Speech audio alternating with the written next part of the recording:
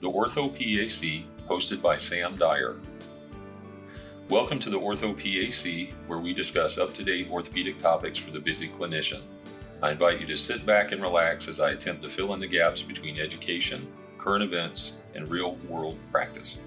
Welcome back, listeners. Today's episode is on a topic that I feel is one of the weakest areas of my clinical orthopedic knowledge, and that is cancer. Sarcomas, carcinomas, metastatic disease, it all is very scary, not only for the patient, but for me. It all makes me very nervous. So to quell some of that anxiety and to learn more about orthopedic oncology, we're hosting Kate Senkosky today. Kate works in orthopedic oncology and recently gave a talk at our Denver meeting on bone lesions, evaluation, and management. And I'm very excited to have her on with us today. So Kate, welcome. Thanks so much for having me. Glad to have you. So, Kate, you started your lecture in Denver explaining the incidence of sarcomas versus carcinomas. Why don't we start with sarcomas? You talked about the incidence of soft tissue sarcoma about 3 to 4 times that of bone sarcoma. Is there a reason why that is?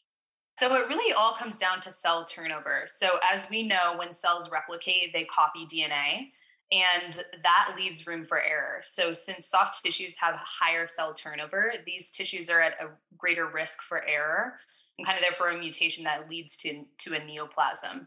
And just as a reminder, when I say neoplasm, that just refers to an abnormal mass of tissue, which can be both benign, meaning non-cancerous, or malignant, meaning cancerous.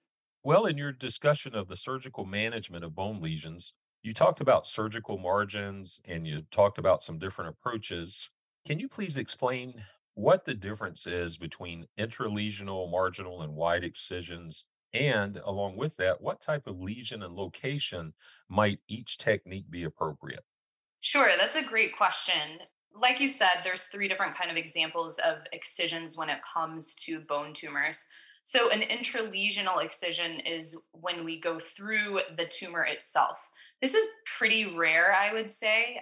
Most of the time we want to respect that tumor and its tumor bed. And so an example of that would be an aneurysmal bone cyst. We're kind of going through the tumor, interrupting the tumor, and scraping it out and then allowing it to heal in from there. I would say things that are much more common are marginal excisions and wide or radical excisions. So a marginal excision is when the surgical incision is through the reactive zone between the tumor and kind of the pseudocapsule around the tumor. So the area between the normal tissue in the body and the tumor. So a great example of that is giant cell tumor of bone. So when we do a curettage on giant cell tumor of bone, we go in, scrape out the giant cell tumor of bone, use a burr to allow for marginal excision because we know that the giant cell tumor of bone is very locally aggressive. And we'll actually use kind of an herby or something very hot in order to burn the tiny microscopic cells that might still be in the bone. And then on top of that, we'll use bone cement, which, as you know, is an exothermic reaction. So therefore, further killing these microscopic tumor cells. So that's what we consider a marginal excision. In the cancer world, when there is a soft tissue sarcoma or a bone sarcoma, we don't ever like to see the tumor itself. So that's what we consider a wide or radical excision. So it's when the surgical incision is outside the reactive zone and the pseudocapsule, and we're in grossly normal tissue in all dimensions. So as I said before, an example of that is a soft tissue sarcoma or even a bone sarcoma.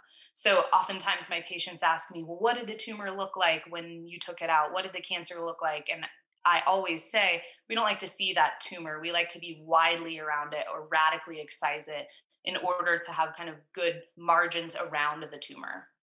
How do you know that you have negative margins? Say, for instance, if you're doing this surgery intra-op, does the specimen go to pathology to make sure you have negative margins, or how does that come about?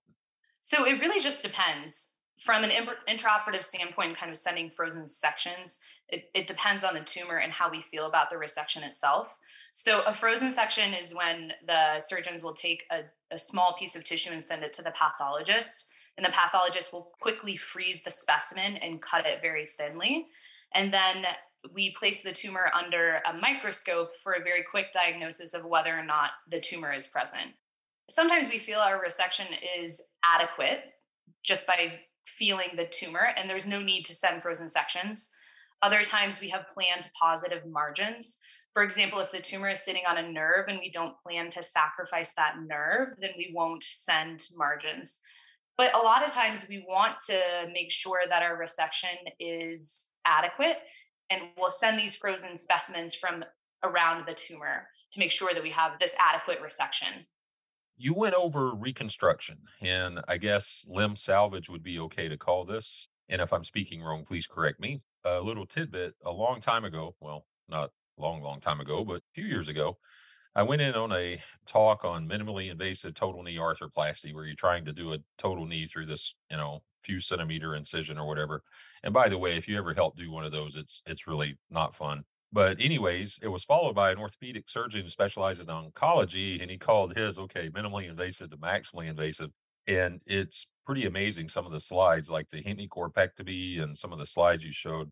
When you look at the size of the lesions and how they are managed, how do you determine if you're going to use a prosthesis or if you're going to do an allograft or proceed to amputation? I know I'm kind of mixing a couple of things together there, but how do you make that determination? Is it all based on the tumor? Is it the size of the tumor, or how is that decided? We oftentimes do maximally invasive surgery. So thanks for bringing that up. So it really just depends on what type of tumor it is and where the tumor is located in the bone or soft tissue. I think mostly we're talking about bone cancers in this particular instance because we're talking about replacing the bone with a prosthesis, either a megaprosthesis or a bone allograft. So it depends on if the tumor is present at the metaphysis or diaphysis, because if it is present at the metaphysis, we're more likely to use an endoprosthesis. And if it's in the diaphysis, then we'll probably use a bone allograft. How big is the tumor? What is the tumor? And then ultimately, what is the desired outcome of the surgery? As my attending says, tumors are kind of like snowflakes. They're incredibly unique in their presentation, which is what keeps my specialty both challenging and interesting. And at the end of the day, the patient is the captain of the ship. We help them interpret the charts, help them read MRIs and X-rays, tell them what their tumor type is, and allow them to make the final decision based on our knowledge share. I'd love for there to be this answer that happens all of the time, but it really is it depends on where the tumor is, what type of tumor it is. So they're very much like snowflakes. If you know or you feel like the best management is, say, an amputation, Sure. and the patient is like, no, I'm not doing that, what other options do you have? Would you try a prosthesis maybe, or could you try something else, even if you think that's not the best solution? Yeah, so this comes up a lot in our older patient population. A patient who comes to us who's 70 or 80, and we know that amputation is the best option for them in order to get definitive local control. So we have a very honest conversation with the patient and we say, what is your end goal here? Is this complete eradication of this tumor from a local control standpoint? Because if that's the case, then amputation is the best option. Alternatively, if we want to plan for, say, an R1 resection, meaning a planned positive margin, like I spoke about earlier, then we can say, okay, this tumor runs along, say, the perineal nerve or radial nerve. And if we sacrifice that nerve, then that will be a significant limitation for function for this patient long term.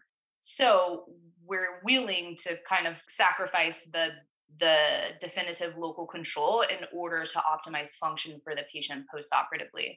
So it's really about a very honest conversation to say, okay, here's the deal. If we plan for this positive margin here, you're at a little bit higher risk for local recurrence, which may mean a surgery in the future. And in addition to that, because you're at higher risk for a local recurrence, you're at risk for metastasis. And oftentimes patients will take that risk. We'll offer them postoperative radiation in addition to usually they have a preoperative radiation as well. So there are options. We make sure to have the most honest conversation about outcome and what to expect with the patient so that ultimately we can make the decision together. Right. Very tough conversations, I'm sure. Kate, thank you so much for being on today. Really appreciate you coming on our podcast. Of course. Thank you so much for having me. Listeners, we wanted to make you aware of our second annual orthopedic boot camp. This will be in Charlotte, November the 4th through the 6th. Registration information is on our website, paos.org, and I hope to see you there.